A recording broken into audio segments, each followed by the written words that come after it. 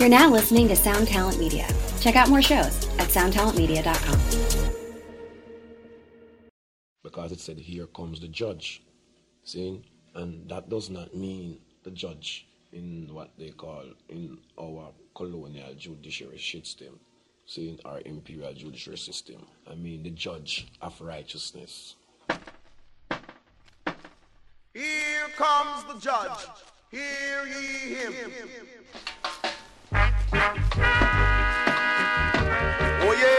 Oh yeah, God save the African king. Anyone have anything to say before this just judge? Come say it now and say it like you're glad, and not like you're mad, for this judge have no mercy in this time. Court's in session, silence in the court. The court's in session, silence in the court. Welcome to Axe to Grind, the hardcore podcast. I'm Patrick. I'm Bob. And I'm Tom. Fellas, I just put less gap between the hardcore podcast and I'm Patrick. Did you feel it throw me off a little bit? Oh, did it get you? Just a little bit. Just a little bit. It had me stutter for a second in terms of like my response time on you. A little change up. I'm in a let's keep it moving. You know, like I'm full of energy. You're brisk. All right. Vim and vigor. I was going to compare you to like Oral Hershiser post Tommy John. Like he had to try some different things out, but maybe not everything worked. But you know, he was still putting in the work.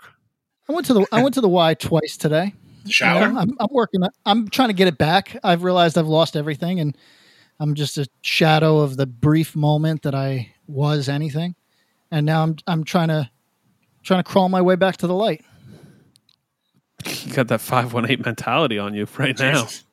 Yeah. How is being in your homeland, the Mecca, if you will, of the greater Albany metro area? It's humid.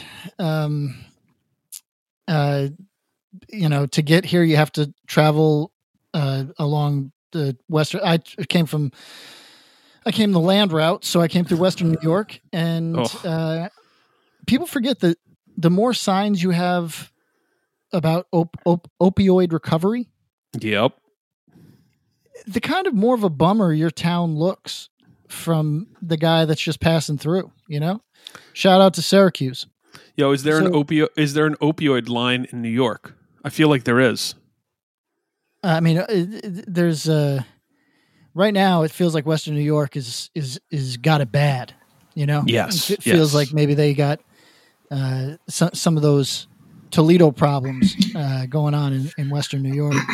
But I'm back now. I'm back in the Pearl, the eye of the storm, the crown jewel of the empire. Crown jewel, yeah. I'm here, and it's passable. No Patroons games while you're home. I don't think, unfortunately. No, there's not even a. Listen, everybody. No matter how you feel about lockdowns and masks and all that, you should all storm your YMCA's and get the steam rooms open. This is I live for that goddamn steam room. I thought I was going to be back on the good foot, feeling good again. Instead, I get a blank look and the answer that the governor hasn't given us any notice on that yet. I want my steam room back. Is the YMCA in Albany one of the top 3 things that you miss about the area? It's 1, 2, and 3. There's nothing else here. Your mom. Yeah, she's all right. All right. Your dad? She's 4. Your dad's below the YMCA. I was going to say. You know what I mean? What about you guys? What's going on in your lives? We're chilling. Tom, how you feeling? I'm all right. Back to work after a very brief vacation. On a scale of 1 to 10, give us a number rating of your Cali vacation. 10 being the best? 10 being the best, 1 being the worst. Well, I'm going to say hard 5. Hard 5. Hard 5. All right. Hard 5. Well, while you were gone, you missed 90-degree weather. I saw that. It was hotter here than it was there. Yeah, everything was covered in pollen, except when you're right by the beach. The water was freezing cold, which you deal with because you're at the goddamn beach, so you can't complain that much. But fill us in. Give us some Cali deets. we went to the desert. I saw some folks. I saw our friend Kim. Shout out Kim and Mike. We went to get dinner. Had some vegan eats. It was good. I had pineapple on pizza for the first time in my life, and I hated it. Really? Okay. Well, you also were in California, but it feels apropos, I guess. It was like a vegan pizza place, and like Rachel's like, oh, she usually gets like I forget which one she usually gets, and then she was like, they have some like meat one. Okay. And I was like, oh, okay. Yeah. And I didn't read the rest of it, and I had pineapple on it. That shit is garbage. Yeah, I'm not into it. I'm not mad at it, but I'm also, you'll never catch me ordering it. Yeah, I wasn't really into it. Okay. Then we went out to the deserts of California and Arizona. I was in Needles, California, which is a very unfortunate name. Oh. Yep. Apparently that's where Spike from Peanuts was born. Yes. Which I didn't know. And then a friend of mine, I was like, when we were driving around, and like, I don't know, maybe we were playing like a game like, is it sun-drenched or methy? Yep. Because it's really hard to tell sometimes. Yeah. Yes. And like, and no one's out because it's fucking 95 degrees. No one's like out. So it's hard to tell. Yeah. It's 99 degrees right there right now. Right. There's no like human being out. So it's like not even based on any kind of, I'm looking at this guy and he's got like weird feature. Like, it's just like, I can't really tell if this is like normal or not. I have no idea what's going on. And then a friend of mine who listens, I won't out him, was like, dude, best meth I've had in my entire life was in Needles, California. And I go, I can't tell if you're fucking with me. He's like, dude, I'm 100% honest. He's like, there's a great McDonald's right there. And there was. Yeah, if you go to 2451 Needles Highway in Needles, that's where I, as mentioned in our chat, is the Dairy Queen / gas station, which is where I ate when I went to Needles. Actually, I think that McDonald's might have been near the Walgreens I went into when I was in Needles back in October. Yeah, man, like there's a lot of places I'd live in the desert. Needles is not one of them. Yeah, and I think like like the Joshua Tree and that side of the Mojave has kind of priced people out. Oh, yeah. Because all the influences and shit. Oh, yeah. So it's like, well, this is the next best thing. And it's like, it's weird because like so we went to Lake Havasu, but like you would think like, and this is my own bias and I apologize. But if I was like, all right, so there's two sides of Lake Havasu. One's really, really fucking nice and one's kind of shit. Yep. And I go, one side's California, one side's Arizona. Which one is the better one? Right. You'd go California. Everyone's saying California. Right. Arizona. Yep. California is fucking, it's empty. It's like desolate. We were in an Airbnb that had broken windows. Which was cool. The woman was late because she said her cleaning person quit. So she had to drive 2 hours to clean up the house, which didn't make that much of a difference. No Wi-Fi, no windows, a couple of broken windows. My door couldn't close because there was absolutely some kind of fight that broke the door off the hinges. Wow. And then I was all excited to like lay down, and then I realized my queen size bed was a blow up mattress. No, yeah, they didn't mention that in the thing, so that kind of sucked. And then we went to, and like you could see like right across Lake Havasu, it's like it looks like fucking Vegas compared to where we are. There's lights and there's fucking stuff going on. Like there's like people. We didn't go that side somehow. And then we drove around Needles and Topac. I think that's in Arizona, and a few other places. And then I went swimming in Lake Havasu, which was the highlight of the trip, other than the people I got to see. And that was cool. We did that for like 45 minutes, and not as long as I would like. Of course, water was perfect. Jealous. Never been in Lake Havasu. Like it was like perfect. It was like just enough. It was awesome. That's awesome. And then got to see some other friends of ours on Monday, and now it's Wednesday, and I'm home. Yeah, that's a hard transition. Yeah, and they don't direct flights to Orange County. Not as plentiful as they used to be. Yeah, I know that's one of the biggest bummers to me because I really love flying into John Wayne. It's a traveler tip to everybody, and it might not be a tip anymore because of this. But it used to be easier to fly into Orange County. if you're going to anywhere in LA south of the airport, it was almost faster to fly into John Wayne and kind of reverse commute it because it was just an easier commute, easier to get in and out of that airport. It's like a medium-sized airport. It's great. Yeah, it's not. Yeah, I mean, when I used to go out there, sorry for the people that are bored out of their fucking minds over this. JetBlue had direct flights. Yep. A couple times a week into Long Beach. Yep, Long Beach one was tiny, the best, tiniest. When I first went there, Rich was like, "I'll meet you at the curb." I was like, "What? Yeah, the fuck? I'm thinking JFK, you know." Yep, of course. You get your stuff off the fucking what is it called? The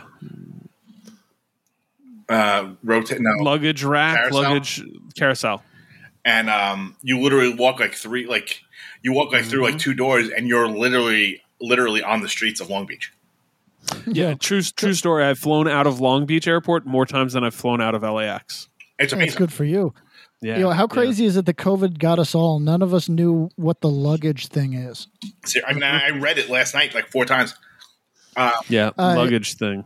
And then let's do some sponsors and talk some hardcore. Wait a minute. I can't talk about myself. Patrick talks for 45 minutes about his shit. Jeez, Pat. No, I just thought you were done. I would please expound. No, forget it. Well, I know long. Jesus. Right, Bob? I mean, me and you never talk about ourselves. And then this motherfucker wrap it up. I was transitioning. My bad. I'm going to go on for an hour and a half about whether I go on tour or go see my girlfriend. Yo, what about last week when he got sensitive in the chat? When I was like, "Yo, good travels, Tom," and he goes, "What about me?" It was really good. It was sort of out of character, to be honest. Because it was a joke. I've never been sensitive in my 23 years of life. That's true. I'm 1 minute into a 72-hour journey.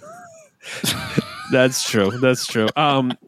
We did talk about how Patrick can chronicle the ugly white people across America if he continues doing these Greyhound or / Amtrak travels. So that's his book for 2025. So for anybody considering this trip, all right. So our sponsors are yes. So Tom, you are doing Speed Round. Patrick did a good job last week. Okay, I did an okay job myself. What do I gotta beat? What do I have to beat? I believe it's right around 2.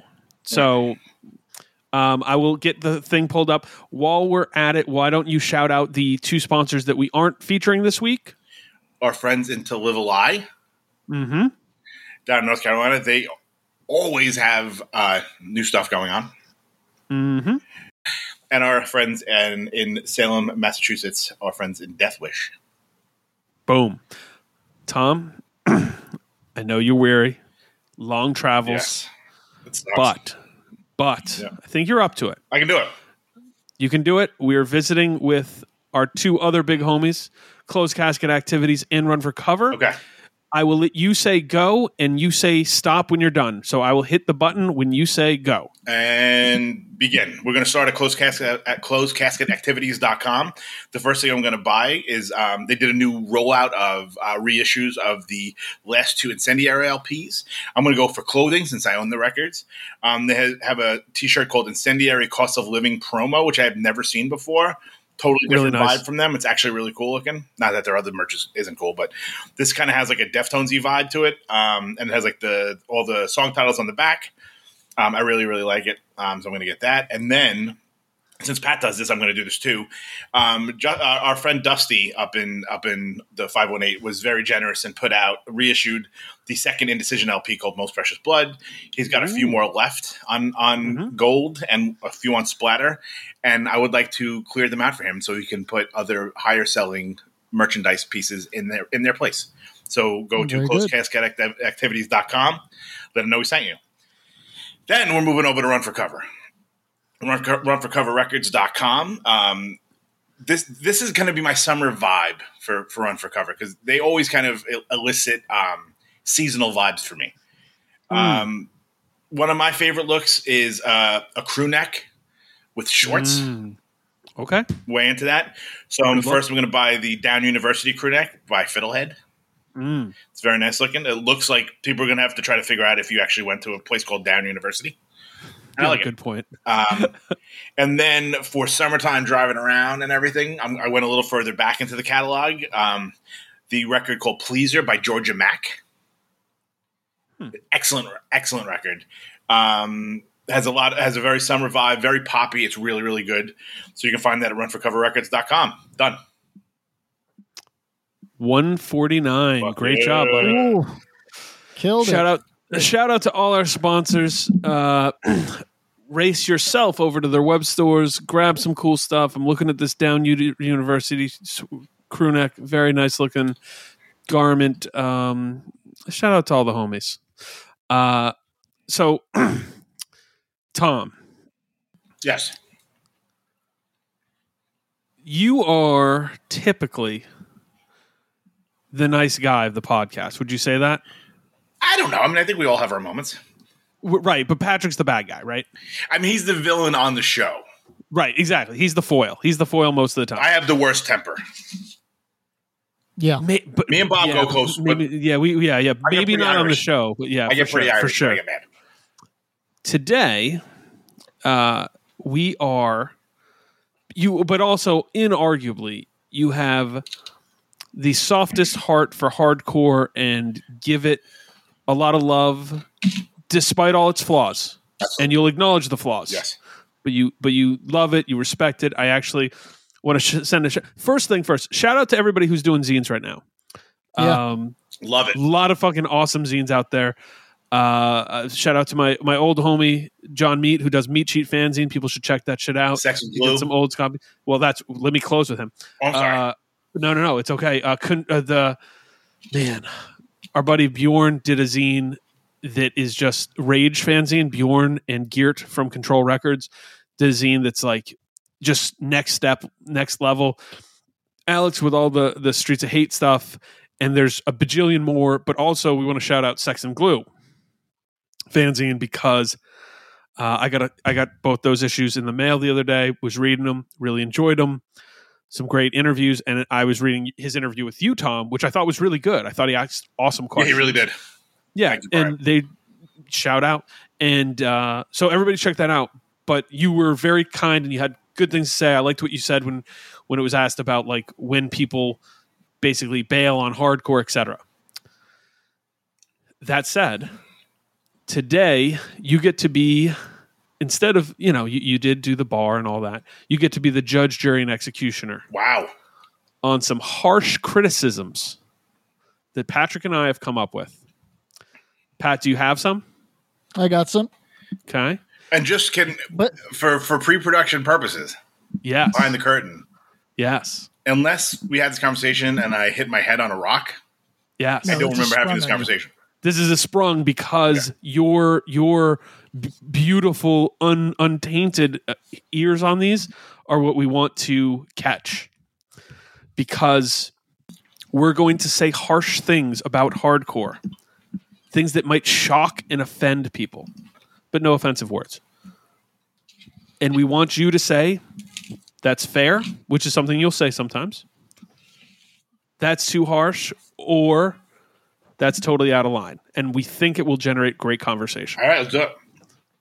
Patrick, do you have one to start with? Or do you want me to start? You start. Do you have Here Come the Judge to play before? Oh, yeah. Here come the judge. Here comes the judge. Order in the courtroom. Here comes the judge. All right. Tom. That's not fair. Oh, I'm sorry. Baked goods at hardcore shows have a sub 30% success taste rate.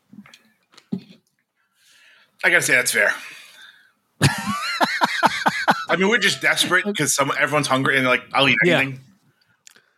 You're throwing softball. Did you intentionally start with softball? Well, I actually thought that one was harsh because people that put effort into their baked goods at these things, I know they feel strong about it, and I know that they would feel disrespected if they thought for a second we were talking about them specifically. But we know that our listeners all fall in that 30% that are delish, right? So, agreed.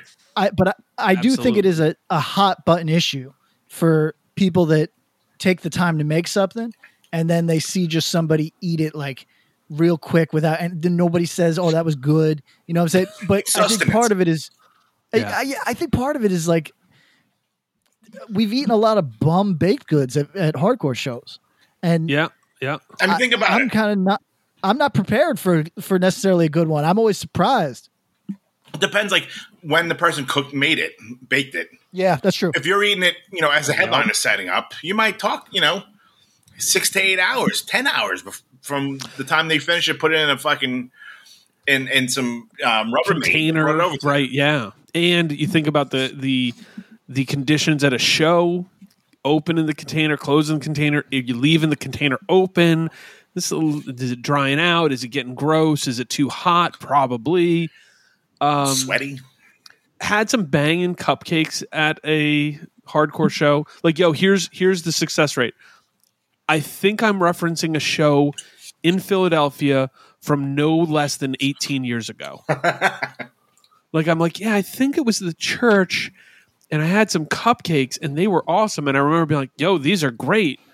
So yeah, what is your favorite option for baked good at a hardcore show? Cookie? Is cookie the safest? It's cookie's safest. Cupcake's the classic. Cupcake's my favorite if it's good. What about blondie? Chocolate. Blondies can be too dry. I hate it. I hate this shit. You give me a dry brownie, I might fucking demand my money back. Yo, I think 3 or 4 months ago, I got hype. I saw my Instagram feed is filled with like cooking and baking recipe shit. I think I love it. I've done a few, which have turned out pretty good. Mostly vegan. So maybe I'll link to you guys to some. But there was one that was like these peanut butter brownie swirl kind of deals. I'm like, yo, banging. Sounds great. Looked great. I am a pretty good baker. Mostly because I follow ingredients to a fucking T. Like, I'm like, this is what I'm going to do. I'm going to try to make it exactly. They were like traumatically bad. Like had like 1.5-ish and had to throw the rest of them away. And yo, I hate throwing away food so much that today I ate the last 1/8 of corn that I had in a little container in the fridge from like 4 days ago because I'm like, well, it's food. I don't want to waste it. It's still good. So, but I had to get rid of the brownies. It was it says like a lot. Offensive. I know. So you won't catch me baking any goods at a hardcore show anytime soon. Does that happen still? I feel like, and I haven't been as many.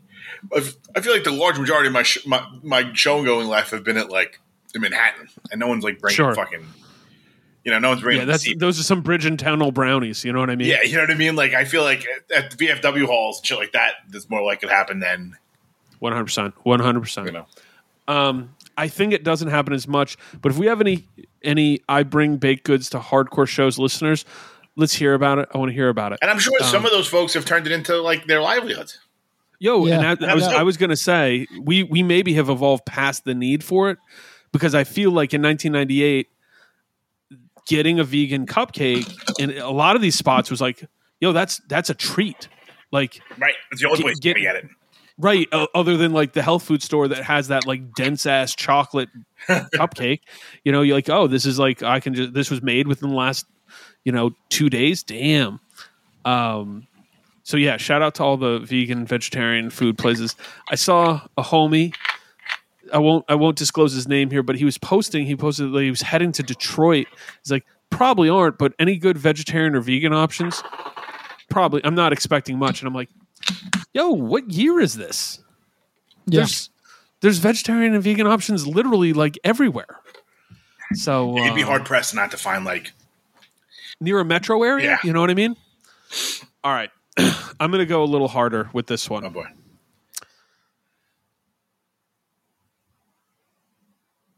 Hardcore largely amounts to a bad soundtrack for a vegan and vegetarian book club. Too harsh, out of line, or fair?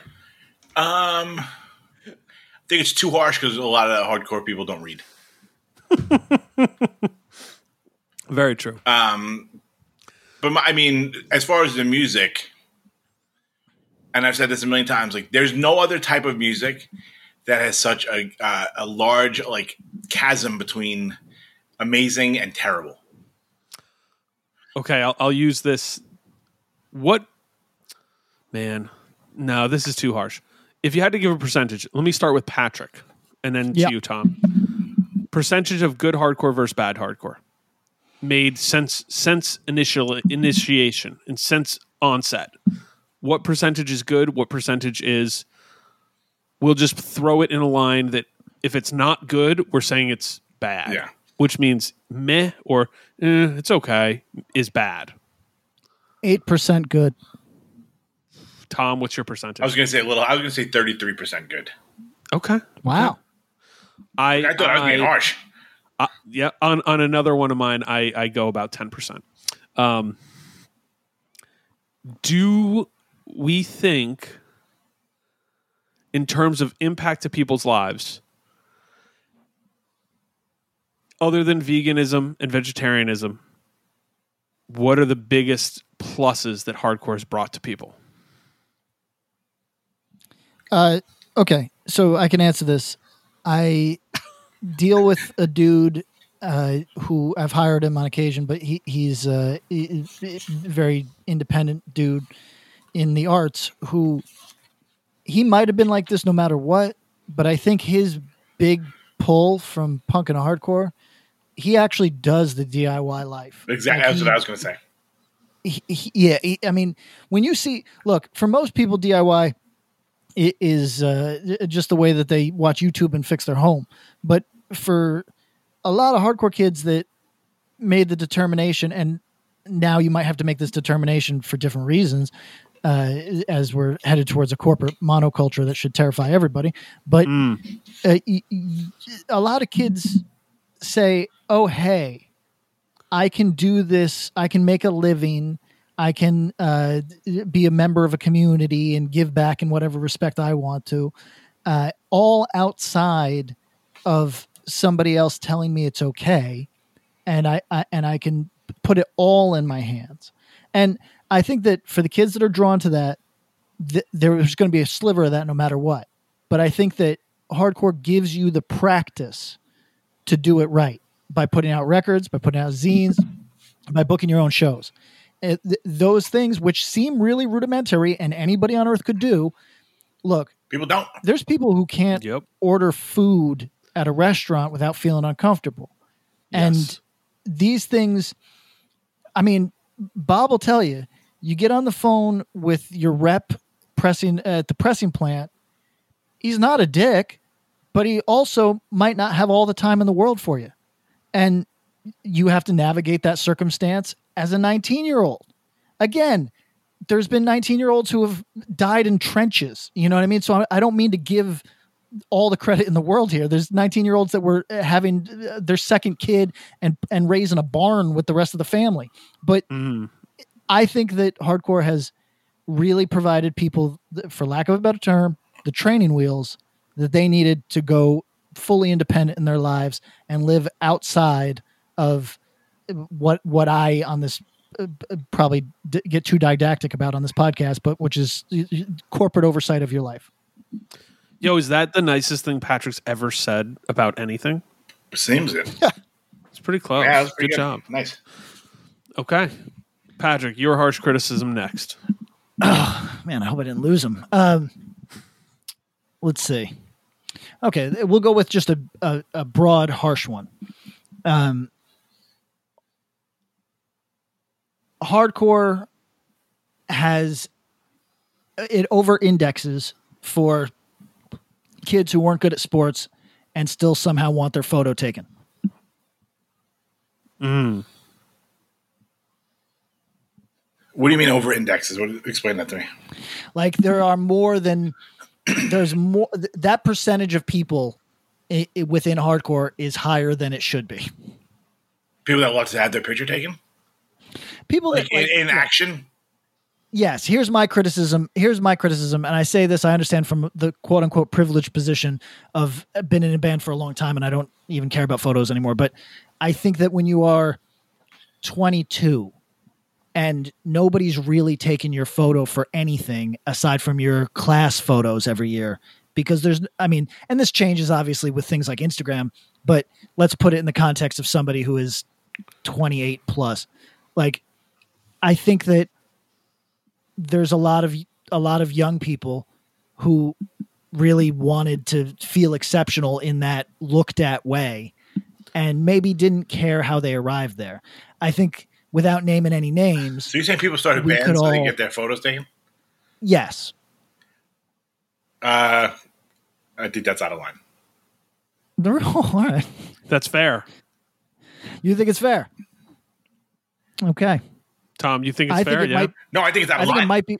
Oh, you think it's out of line? Okay. No, Tom thinks it's out of line. I'm sorry. I totally misheard you. It sounded like you said, I think that's not a lie. Oh, no, out of line. I'm sorry. It's out of line. Okay. Yeah, I don't think there's people been like, my mom doesn't have enough pictures of me on the mantle. I'm going to sort of ban. That's stupid. I don't think that's. No. Although it does make people want to take pictures of like them and their friends more. Well, I mean, they do that at bars too. So like, you can't really. I think it might have preceded a little bit of look at me social media culture. And I don't know how many people started bands with that intent. Like, but were there people who started bands with the errant idea of becoming, like, started hardcore bands with the errant idea of becoming, famous or some shit? I don't know. No, see, it seems missed, but I'm coming from a different place. I don't think. Yeah. I think that there's not trying to get famous, just trying to be seen. Seen for whatever it is, like just a few. Like, okay, here's what small audience scene. Okay, yeah, without naming any names, I would ask you guys to refer in your minds to bands that were around for a year and a half, and then you never saw the members again in your life. Yes, have one in my head. It feels like oftentimes, I'm not on some like they got to be down for life tourist shit. I'm just on some like, it occasionally feels like young people want to feel special, and this is a very low barrier to entry for that purpose. Does that seem like I'm saying something crazy? No, not at all to me. No, I think your question was weird. But yeah, I mean, I think that makes, people more worried about how they look at pictures than they do about the music. Yeah, that's fair. All right, Tom, a little bit more direct one here. Yeah, please. Hardcore after 1987. Oh, yeah, I know. Hardcore after 1987 is largely cosplay.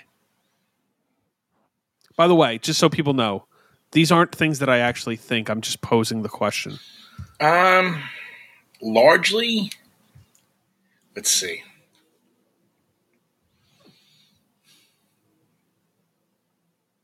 I would have to say that's fair. Wow. Interesting. Because, I mean, like, everything after that has been based on something that happened before that. Right? Sort of. I give more credit to the 90s than that. And because I give more credit to the 90s, that means if I'm just playing it forward in my head, then I got to give credit to the 2000s and say, so forward and so forward, right? Yeah, exactly. So like, yeah, I understand what both of you are saying, or the question being posed. Yeah, at least, but I think that. Well, think about like Chain. I think that Chain is full fucking cosplay. Oh, and they've begotten 1,000 other cosplayers. Yes, you know what I'm saying? Like they were cosplaying fucking Youth of Today. Yeah, I mean, at least, who were cosplaying 7 Seconds. Yeah, but here's what I'll say: but Ray had his own thing. That's the thing, is that the gap between those is the special sauce, and it might have been cosplay at the time for sure, but which again we don't talk about it enough. So much comes out of 7 Seconds that just does not get enough credit. Yeah, really, truly. We're standing on the edge of a 7 Seconds sauce. It's all good. We are. Oh, okay, good. That record coming out, like they're going to put out more of those old records. It's going to be on streaming. Sounds good. We're right there. Yeah. Yeah. Oh, sounds really good. Yeah, hopefully Kevin gets a band back together. Well, that's not necessary. But the thing is that I'm saying is I understand this argument, but if I look at the 90s, I can say, no, the 90s had some bands that you could only nominally call hardcore. And they became, so it's hard to say they were cosplaying anything. And then they became the standard bearers. And then the 2000s, you have bands, particularly the 2010s, you have bands that are unrecognizable as hardcore, not just to me, but I think to most people anybody born before 1980 is not recognizing the 2010s hardcore as hardcore necessarily. Is that fair? Yeah. I mean, and also Bob said largely. I did say largely. Okay. Yeah. I gave wiggle room. Yeah. So largely. I'm thinking about Earth Crisis. I can tell. No, I'm actually not. I'm like, which is fine. And I think that's one of the outs. Like if you ask like fucking Rob 108, he's probably was like, I was trying to be Black Flag. Right. But okay, so you guys don't mind when I bring this up because you're believers, but to 90% of our audience, this is not an important band. But I swear to God, Threadbare does not sound like any hardcore. Like it sounds like other types of aggressive music, but it doesn't sound like any hardcore. And I think that the fact that was just another hardcore band, oh yeah, that's 90s hardcore, is great. Kind of, it evidences that, oh yeah, that was a time where things just, there was a shift that was so prevalent that things like Threadbare just got put in that mix, even though in with the rest of, yeah. Yeah, even though if you go, I mean, Starkweather, another great, if Starkweather's a hardcore band, then there was no rules during that period. You know what I mean? Right. So that's why I think. So here's the thing. Go on. Hardcore, going back to Onset, has largely fallen. There's sometimes been times like, can you think of any other hardcore or punk band that sounds like Flipper? No, for better or for worse. Right. Or the Big Boys, to be real. Like, no. They're like, although I think we could say that there was some aborted Big Boys cosplay, maybe like, within our lifetime. There was sure. Oh, yeah. Sure. Some of the fast stuff, but like the fact that if you, like, I was doing an exercise on the Big Boys not long ago where I was like, what's their best record / what's the record I would give to someone who's like coming from the fast punk side exclusively, who in 2020 might be like, yo, but what about this funk punk shit they've got going on, and how every record has at least 3, some more, like very weird songs, and that's the in for a penny, in for a pound with that band. And like, you can't, if you start trying to parse that, all of a sudden it changes it's erasure of what the band actually was. Hardcore. So largely I'm comparing Starkweather to fucking Flipper, in that I also don't think it would have been fair to call Starkweather a metal band when they formed, right? No. I mean, close. Maybe closer. You're not wrong. Sonically closer. Yes. Yeah. So let's say that sometimes throughout the years, hardcore's ended up being a catch-all. And I think that some of those bands you mentioned, I will do a deep dive on Threadbare and hit the chat and say, here's the hardcore references I hear, because it's been a minute. I really do like the band. And I think there might be a few threads that are there. Starkweather, I tend to lean and say, I don't know. Like, I don't know what it's pulling from. Maybe probably like Neurosis and Amoebics more than and Negative Approach. Yeah, like Rennie tries to sound like John Brannon. Right. But like that weird really kind of slowing down the most mid tempo of this. When first wave hardcore slowed down, take that, but then add leads. Yeah, it's not moshcore. Like that was not their intent. You know what I mean? No, it's dense and more difficult. Anyways, and this is coming from somebody who's not really a Starkweather fan. The hardcore after 87 as largely cosplay is something I just want people to think about more so than, it's definitely not something I believe, because I think largely is the key point. You can say that and it's fair and be like, well, yeah. Yeah, and that's people. Yeah, because people take it on and take on outfits and looks and like, right.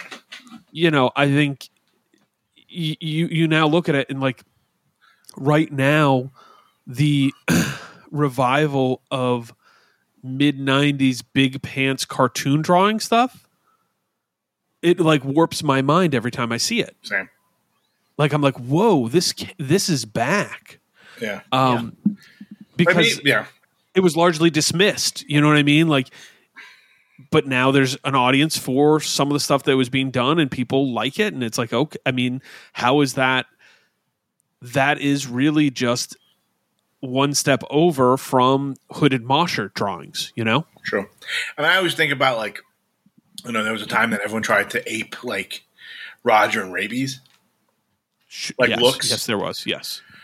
And it's like, those dudes were like one step from living on the street.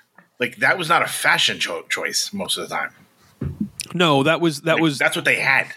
Yeah, I'm wearing a lot of clothes. I'm wearing a lot of these clothes because these are the clothes I have, and I have to wear them to have them. Yeah, to make sure that they don't get stolen from my squat. Right. You know what I'm saying? Like I feel like so many people were doing that. It's like, those dudes were not like walking down St. Mark's like picking out a cool outfit. Like fucking Rabies made like Wise hats cool. Like that dude got it from a delivery guy one day. Yeah. Never thinking it was going to be like this like fucking pimped out thing that everybody. Yeah, like might have been walking through the bodega and there was a Wise hat on the chip stand. And went, oh, cool! Yeah. I need a hat. Yeah, it's sunny out there. Yeah. So yeah, like I think right now is this interesting time where everything's been thrown in the blender. Aesthetically, look wise, and sound wise, and we're getting a lot of cool stuff out of it. You guys probably heard a couple weeks ago that Turnstile song, so good, the new one, Mystery. I think it's great. Love it. Patrick, did you hear it? At the time of this recording, I have not heard it, and I know that this, hold on. This is. I don't want to say how old and out of touch I am. I saw it on everybody's Instagram while I was waiting at the co-op, and everybody, the co-op does loaded fries now, which is like the least healthy thing you could fucking. I don't understand what the co-op's doing, but whatever. And I'm waiting there for my loaded fries, and I see everybody on Instagram about this Turnstile song, and I regret to say that for like a full minute I thought, how do I listen to it? And I couldn't. I don't want to say I couldn't figure it out, but I was like, "Oh, I don't have Spotify on my phone. Oh, I don't know what to do." And then I didn't listen to it.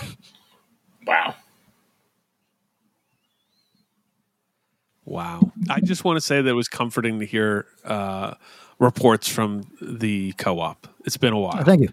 It's very nice. It's comforting. But I mean, I think with the cosplay thing, it's sound, it's please. Look, and it's like, how many people involved in hardcore in 2020 or 2021,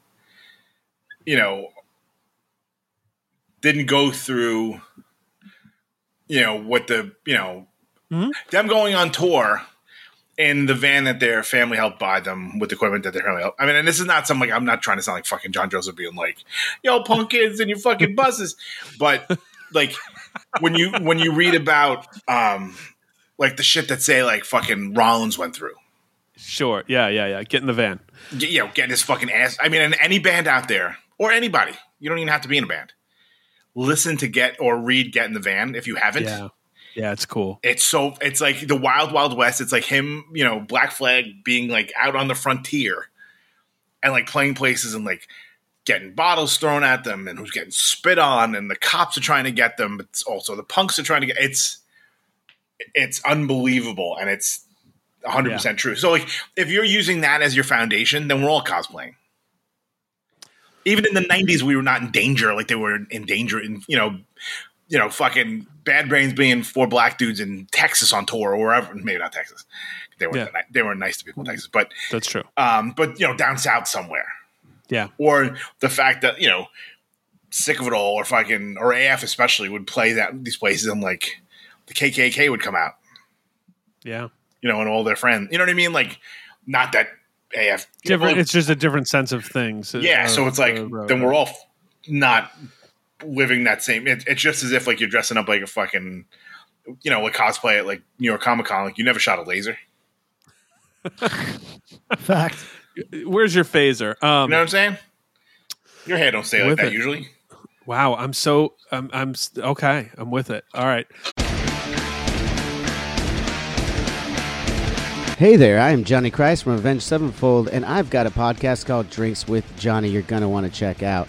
I sit down with a bunch of different people from all different walks of life, from professional wrestlers to actors, comedians, fighters, musicians, everything in between. I'm just looking to make some friends and have a good time doing it. So if that sounds like something you're into, go check out Drinks with Johnny, streaming everywhere now.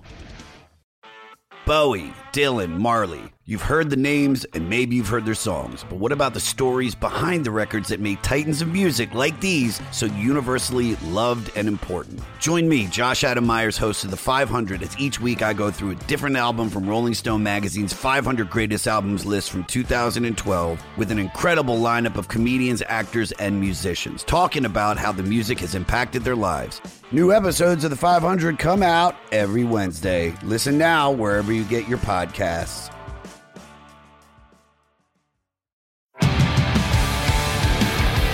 What's up, everybody? I am Finn McKenty, host of the Punk Rock NBA podcast, part of the Sound Talent Media Podcast Network. My podcast is all about doing what you love for a living, and every week I sit down and talk to people who have done exactly that. For example, musicians like Tommy from Between the Buried and Me, Matt from Periphery, Lil Lotus and Shinigami, among many others, photographers, artists, designers, YouTubers like Glenn Fricker and Sarah Dici, and I unpack exactly how they got to where they are today with the goal of helping you do the same. So if that sounds cool, you can listen and subscribe at soundtalentmedia.com, and I'll see you there. Patrick, give a harsh criticism. Tom, behind the curtain. I said to Patrick, yo, we're both pretty good at winging stuff. Write a few ideas down. Does it sound like the last question was something he wrote down? No. I can do the one better. Whenever you guys are talking, I think, oh, right, that's the one I wanted to do. And then whenever it's my turn, this is actually, so I had like a good one, right? I know. Swear to God, I had a good one. And then when we're about to talk, I go, what if hardcore would be better if more venues were haunted? Like that's where my brain goes because I'm senile now, and I'm like, but I was like, no, I just had a good one. What was it? So okay, let's see. While you think of it, Tom, would hardcore be better if venues were haunted? If more venues. Patrick, please focus on your topic point. It's tough over here. Would they be better? Yeah.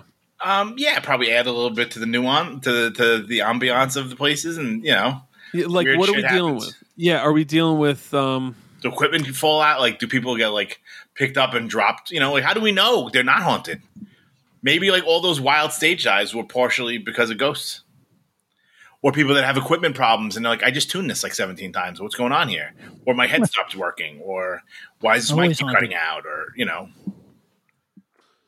Yeah, and then Slimer coming through the pit. That's what I'm saying? And then, someone at the last Rainfest we played, someone dressed as the Ghostbusters. And there was a Marshmallow Man. Actual cosplay.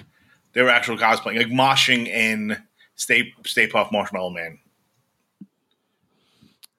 I have one before I forget, guys. Go.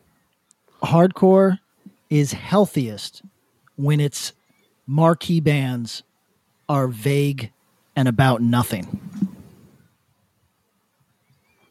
Hardcore is healthiest.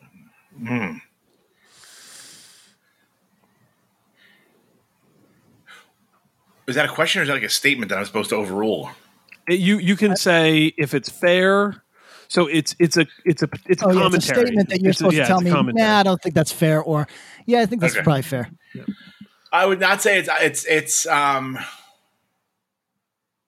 And Tom, when I say healthiest, I mean the most new blood interested in hardcore music, and the most the shows that are least likely to destroy a scene.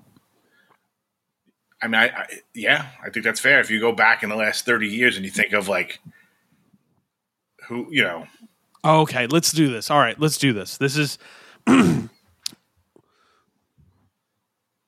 you say vague and not about anything, you mean they don't have heavy identifiers. Is that correct, Patrick? Like we're a straight edge band, we're an anarcho punk band, we're So we're a vegan band, right? Probably should have found a more delicate way to say about nothing, because that's not fair. That's not fair either, because like we're about to go through bands that we all like.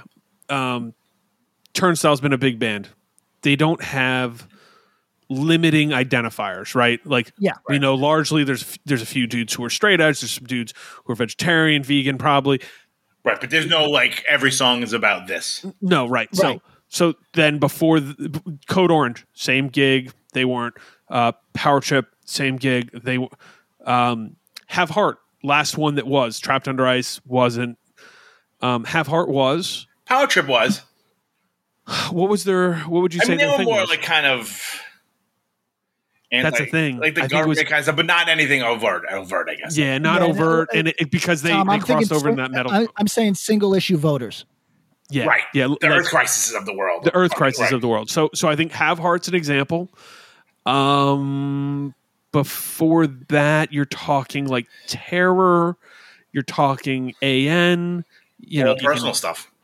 All personal stuff. Converges. The Poison Well on the more metalcore side.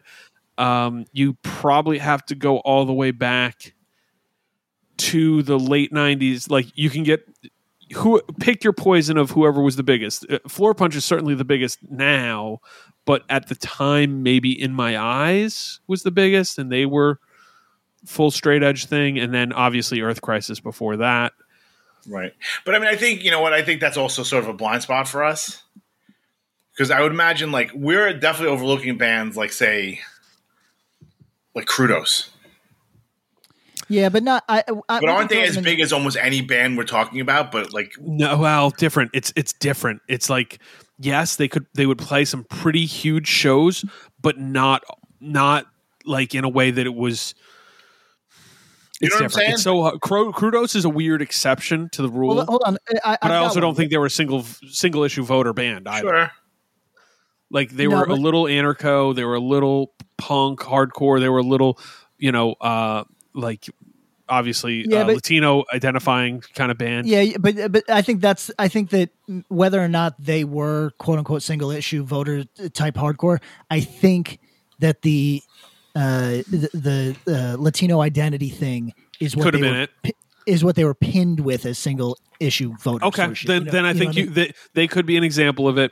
But then even if you go into that world, like Tragedy, His Hero's Gone. Okay, so check it out. Tragedy was going to be the comparison that I make against Crudos because Tragedy is, I mean, doom music. For all the good things about Tragedy, the lyrics are of the incredibly like punk against the system variety. Yeah. Like they're far above most of their contemporaries in that respect. Incredibly well done, but they're not saying anything.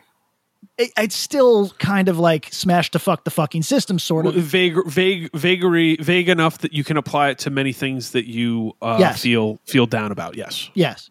And by the way, just as when Bob said that the cosplay was not his position, simply a question. This is not my position or not my position. Right, you're just posing. I truly I don't know what the answer is, because I think of the bands that I loved when I was first getting into hardcore.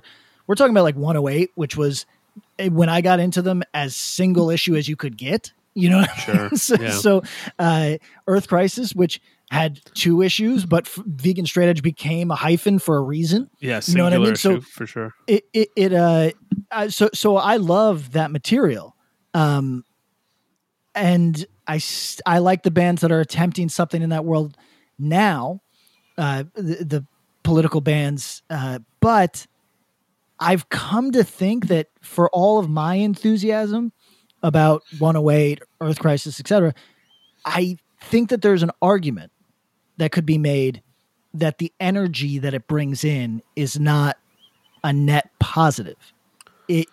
I'm glad that those are the bands that got me enthused about hardcore music, and I feel a lot of kinship with other people who came in at the same time and have those feelings. But I think that there's also some nastiness to it. I don't disagree, despite the fact that there are some real draws to those. I think the way you posed it is hardcore is at a healthier place when it's got some bigger acts that are not single issue or not specification, and they enable a larger audience in. But I think that's the matriculation, right? Right. Or if that's just there's no causation, it's correlation. Or that's possible. That's very possible. But it's funny because Bob and I are both struggling to say GA without without saying GA, right? Like, This is the cast a large net and catch a lot of fish. My thought is hardcore. The fishing boat hardcore goes out with the turnstiles as the net, the Code Oranges as the net, the Power Trips as the net, catches a lot of fish. And when they get them on the boat, that's where, all of a sudden you have some of the more specific things, and maybe you find your issue, or maybe you like to flop around on the deck. It's all good. Okay. That's pretty well said. But I think you're not. I actually think that's fair. I think it's a fair thing to say, because especially in the current parlance, and the reason maybe this has evolved, because we might have had a few more single issue or more singular idea stuff, more focused ideas in the years of lore. We're bringing in more different types of people, and that's diversifying the idea base and the background base, which is a good thing. Yeah, I don't know. Like, I've never been to like Earth Crisis on Ozfest, right? I didn't go to Ozfest. Right. What did Carl say on? Like, was he like every fucking song was about vegan tradism and talking about it, or was he just going up there and playing their best 20 minutes of material? That's literally a fascinating question that I have no idea the answer to, but I want to know. You know what I mean? Knowing them and knowing him, he doesn't. He can't read an audience. Nope. So that dude is going up there talking to the bros with the mullets, being like, literally with clear plastic cups filled with beer. Right, him talking mad shit. Yeah, and I love him for that. So I think that's amazing. But Same. But I know a lot of bands that, depending on their audience, they're Christian or they're not so Christian. Yes. Some of them are praying for you all to get home safely tonight, and some of them are like, "Have a good night, everybody." Tip your bartender. Yeah. So, and I seen him. I'm with it. All right. What's your final ruling on that, Tom? Do you think it's a healthier space? Hardcore, not healthier space, but hardcore is thriving when it has bands that are casting a broader net at the top. Yeah, I think that's fair. Okay. Yeah, I don't know if that's, like I said, if it's causation or correlation, but like... Yeah, I like the way you put that too. I don't know if it's like, if it's fucking Hatebreed, people are more into it than if it's fucking, whomever. Well, that's such a good question, a good idea too, because I don't know how many people were discovering hardcore through Hatebreed in 2005. I'm not saying none. No. But I also think that there might have been, for the person seeing Hatebreed or discovering Hatebreed in 2005, Hatebreed might have been a part of a world there that kind of stopped there too. Right. No, and that maybe in 2000, for every 10 people who discovered Hatebreed, maybe 6 dive in a little further and figure out this, that, or the other, or whatever. By 2005, we're probably down to 1. Yeah, because 2005. I would have to go back and look at but 2001. Right. Say they were taking out like every hardcore band they knew. Yes, correct. But 2005, were they going out with like fucking like Cephalic Carnage and fucking Goat Whore? I have no idea. You know what I mean? Yes, this is such a. All right, here we go. Thank God for the internet. Let's play this game really quick. I believe on that tour. Wow, Hatebreed 2005 tour. Yeah, Persistence tour. No, that was 2002. No, there's a Persistence Tour 2005 as well. Holy shit, that record came out in 2002. Yeah. Here, I believe if this is to be believed, let's see. Wow. This is our third anniversary of that record. They are. Oh, do you know Hatebreed is going to be in Australia in July? In this July? Fuck. Yeah. Yeah, probably. July.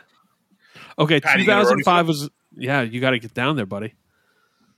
You will be heard. It's becoming an issue in Australia because the politicians, like the opposition party politicians, have finally started saying, "Hey, everybody, skateboarders are getting into Australia, but you can't see your family." And that message is resonating with people. And if they get the message, "Hey, everyone, Hatebreed is hitting our shores, but you can't see your 2-year-old," it's strong messaging. I just realized you said persistence. I meant in my head. I heard that as perseverance. Yeah. No. Persistence is like the East Pack Euro tour. Yes, correct. So just to give you what I call the Slapshot Annual. Yes. So they did only about 26 shows, but the shows they did. Okay, that's in Australia. A lot of Australia shows on here, guys.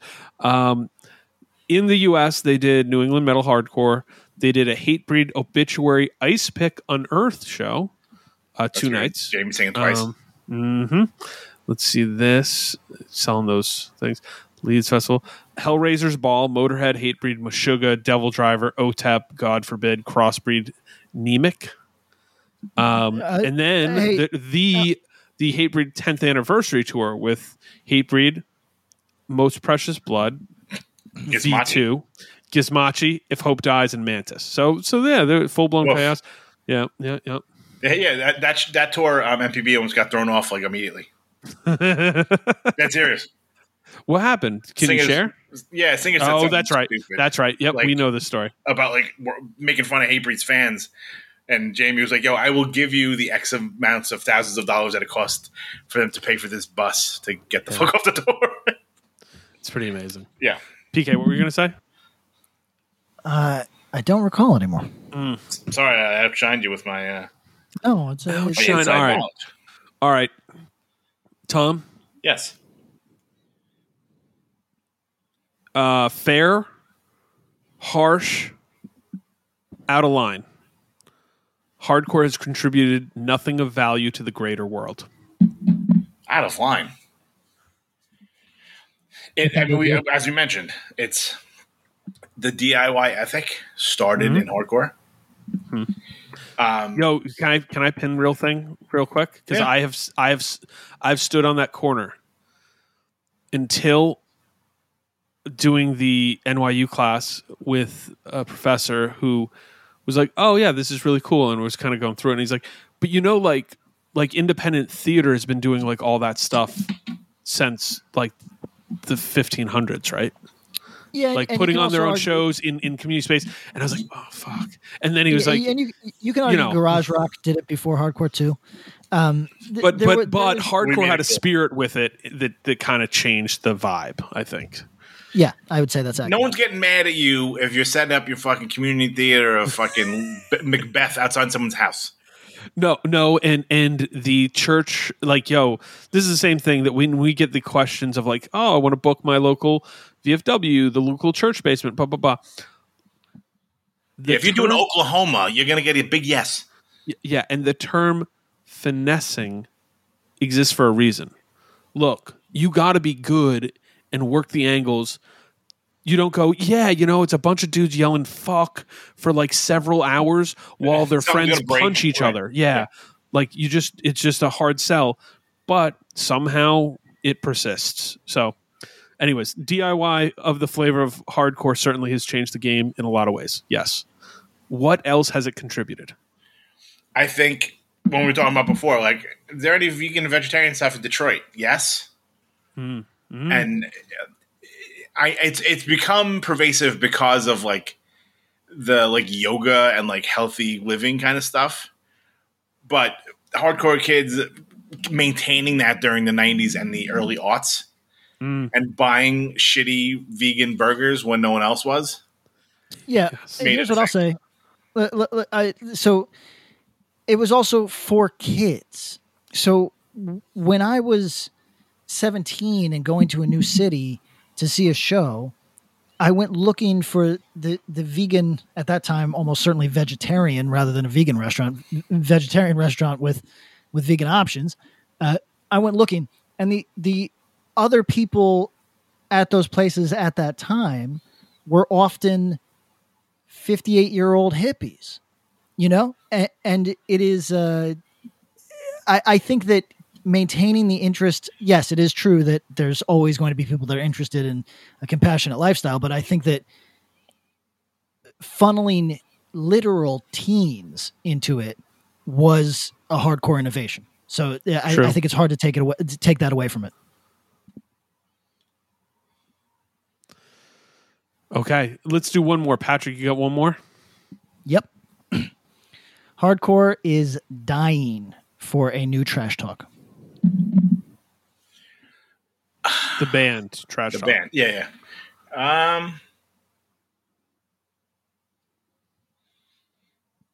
You know what? I would say that's fair. They had such a vibe and like that chaotic thing. Although I feel like that would be hard to pull off without feeling cosplay. Oh, I mean, look, there's all sorts of reasons that it might not work, but what I'm saying is, like, there's no accident that Gulch is a very big band for hardcore, and that they are going to get a lot of offers when things open up if they haven't already. And part of that is because they have that sort of feels dangerous. I say this with the total respect to Gulch in the same way that I say it with total respect to Trash Talk. It invites outside eyes in a way that hardcore desperately needs. Or, counterpoint, doesn't need at all. That's up for our listeners. I'll let them fucking make their own decisions. But there is a thing, like, for example, okay, that hardcore show in Los Angeles I went to, I would say fucking half the people there were looky-loos, you know, just people that like heard something wild was going to happen. They wanted to see something wild. Yes. And that's, some people hate that. I know at times in my life going to shows, I've hated that, but nobody can take it away from Trash Talk that they brought a lot of people into this idea that, hey, this shit that you see. Again, I'm not trying to condescend anybody here, but this shit that you see as like in movies, it still exists, and there's still people enjoying it, and you could come be part of it if you wanted to, you know. And right.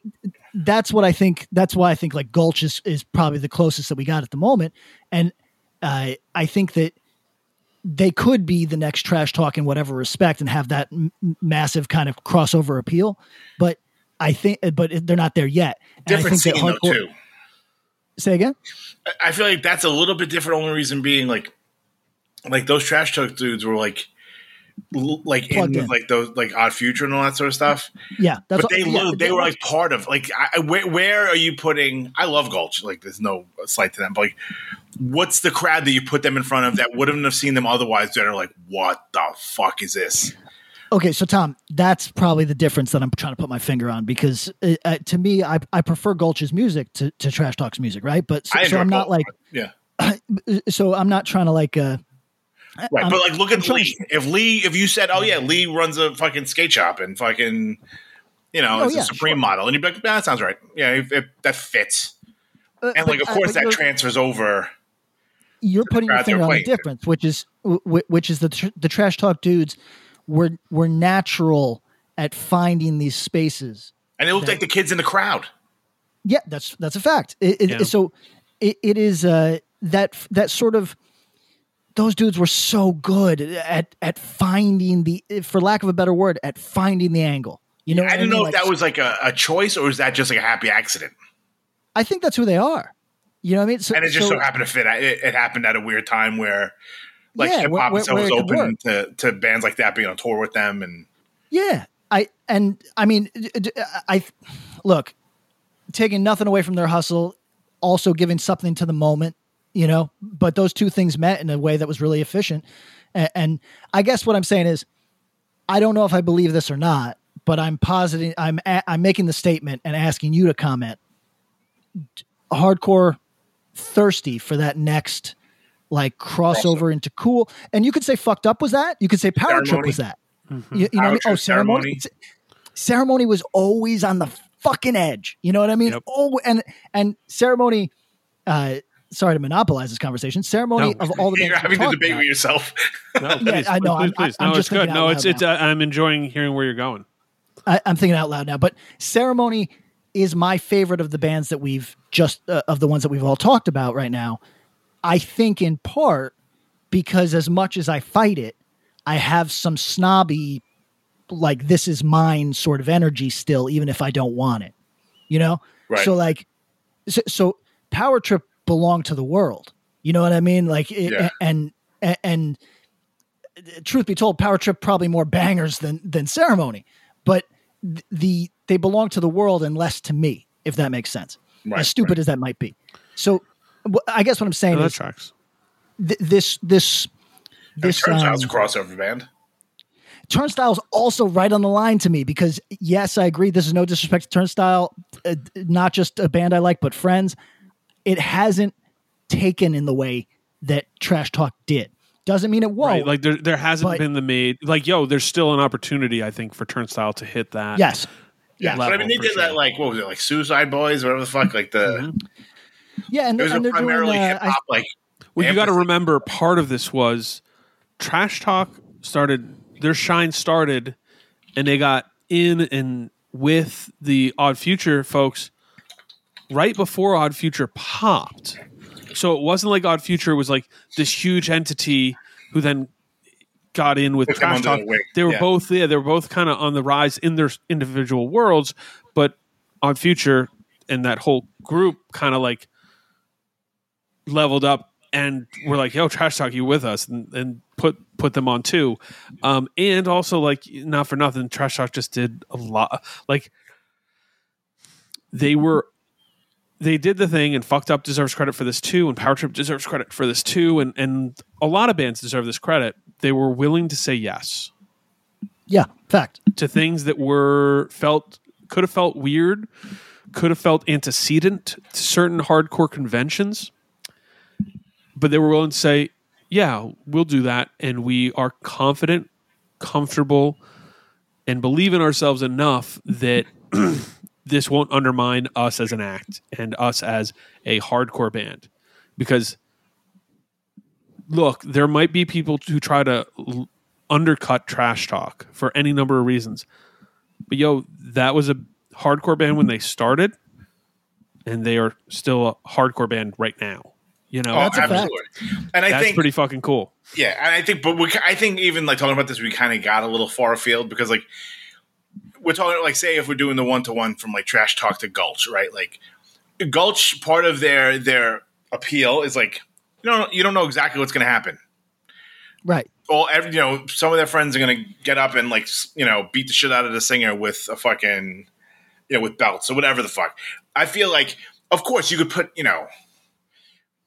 whoever, fucking Turnstile, Mind Force, Incendiary in front of 2,000 people that have never heard them and be like, people would be like, that was actually really impressive. That band was good.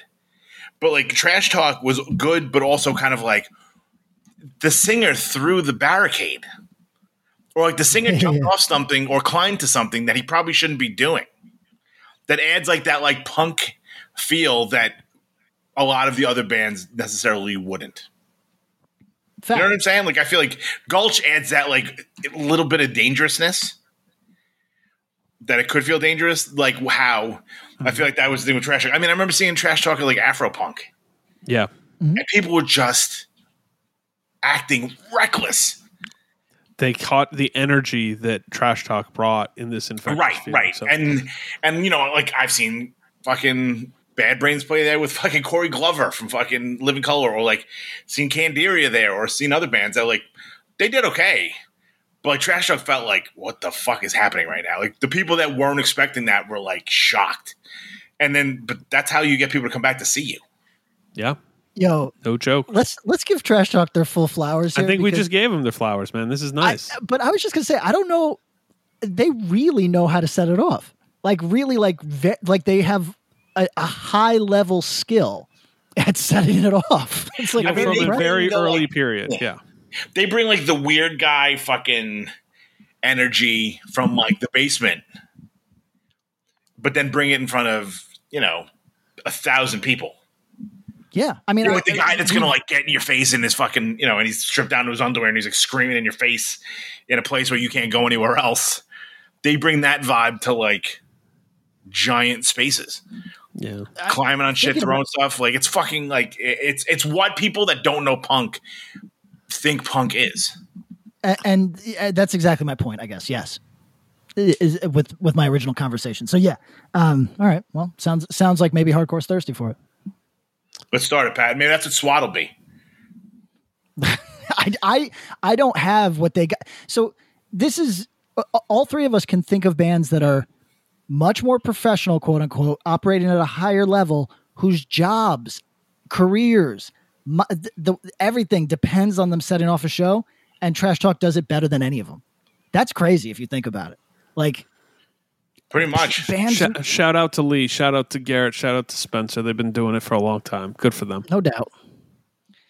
All right. Is that all the questions that we got for time, or all the statements that we got for time? I think it was good for today. Let's call it. Boom. Okay. Thank you, everybody. 5 stars, all that fun stuff. Support our sponsors. Email us. Email us, axogrindpodcast@gmail.com. Let's Review. go.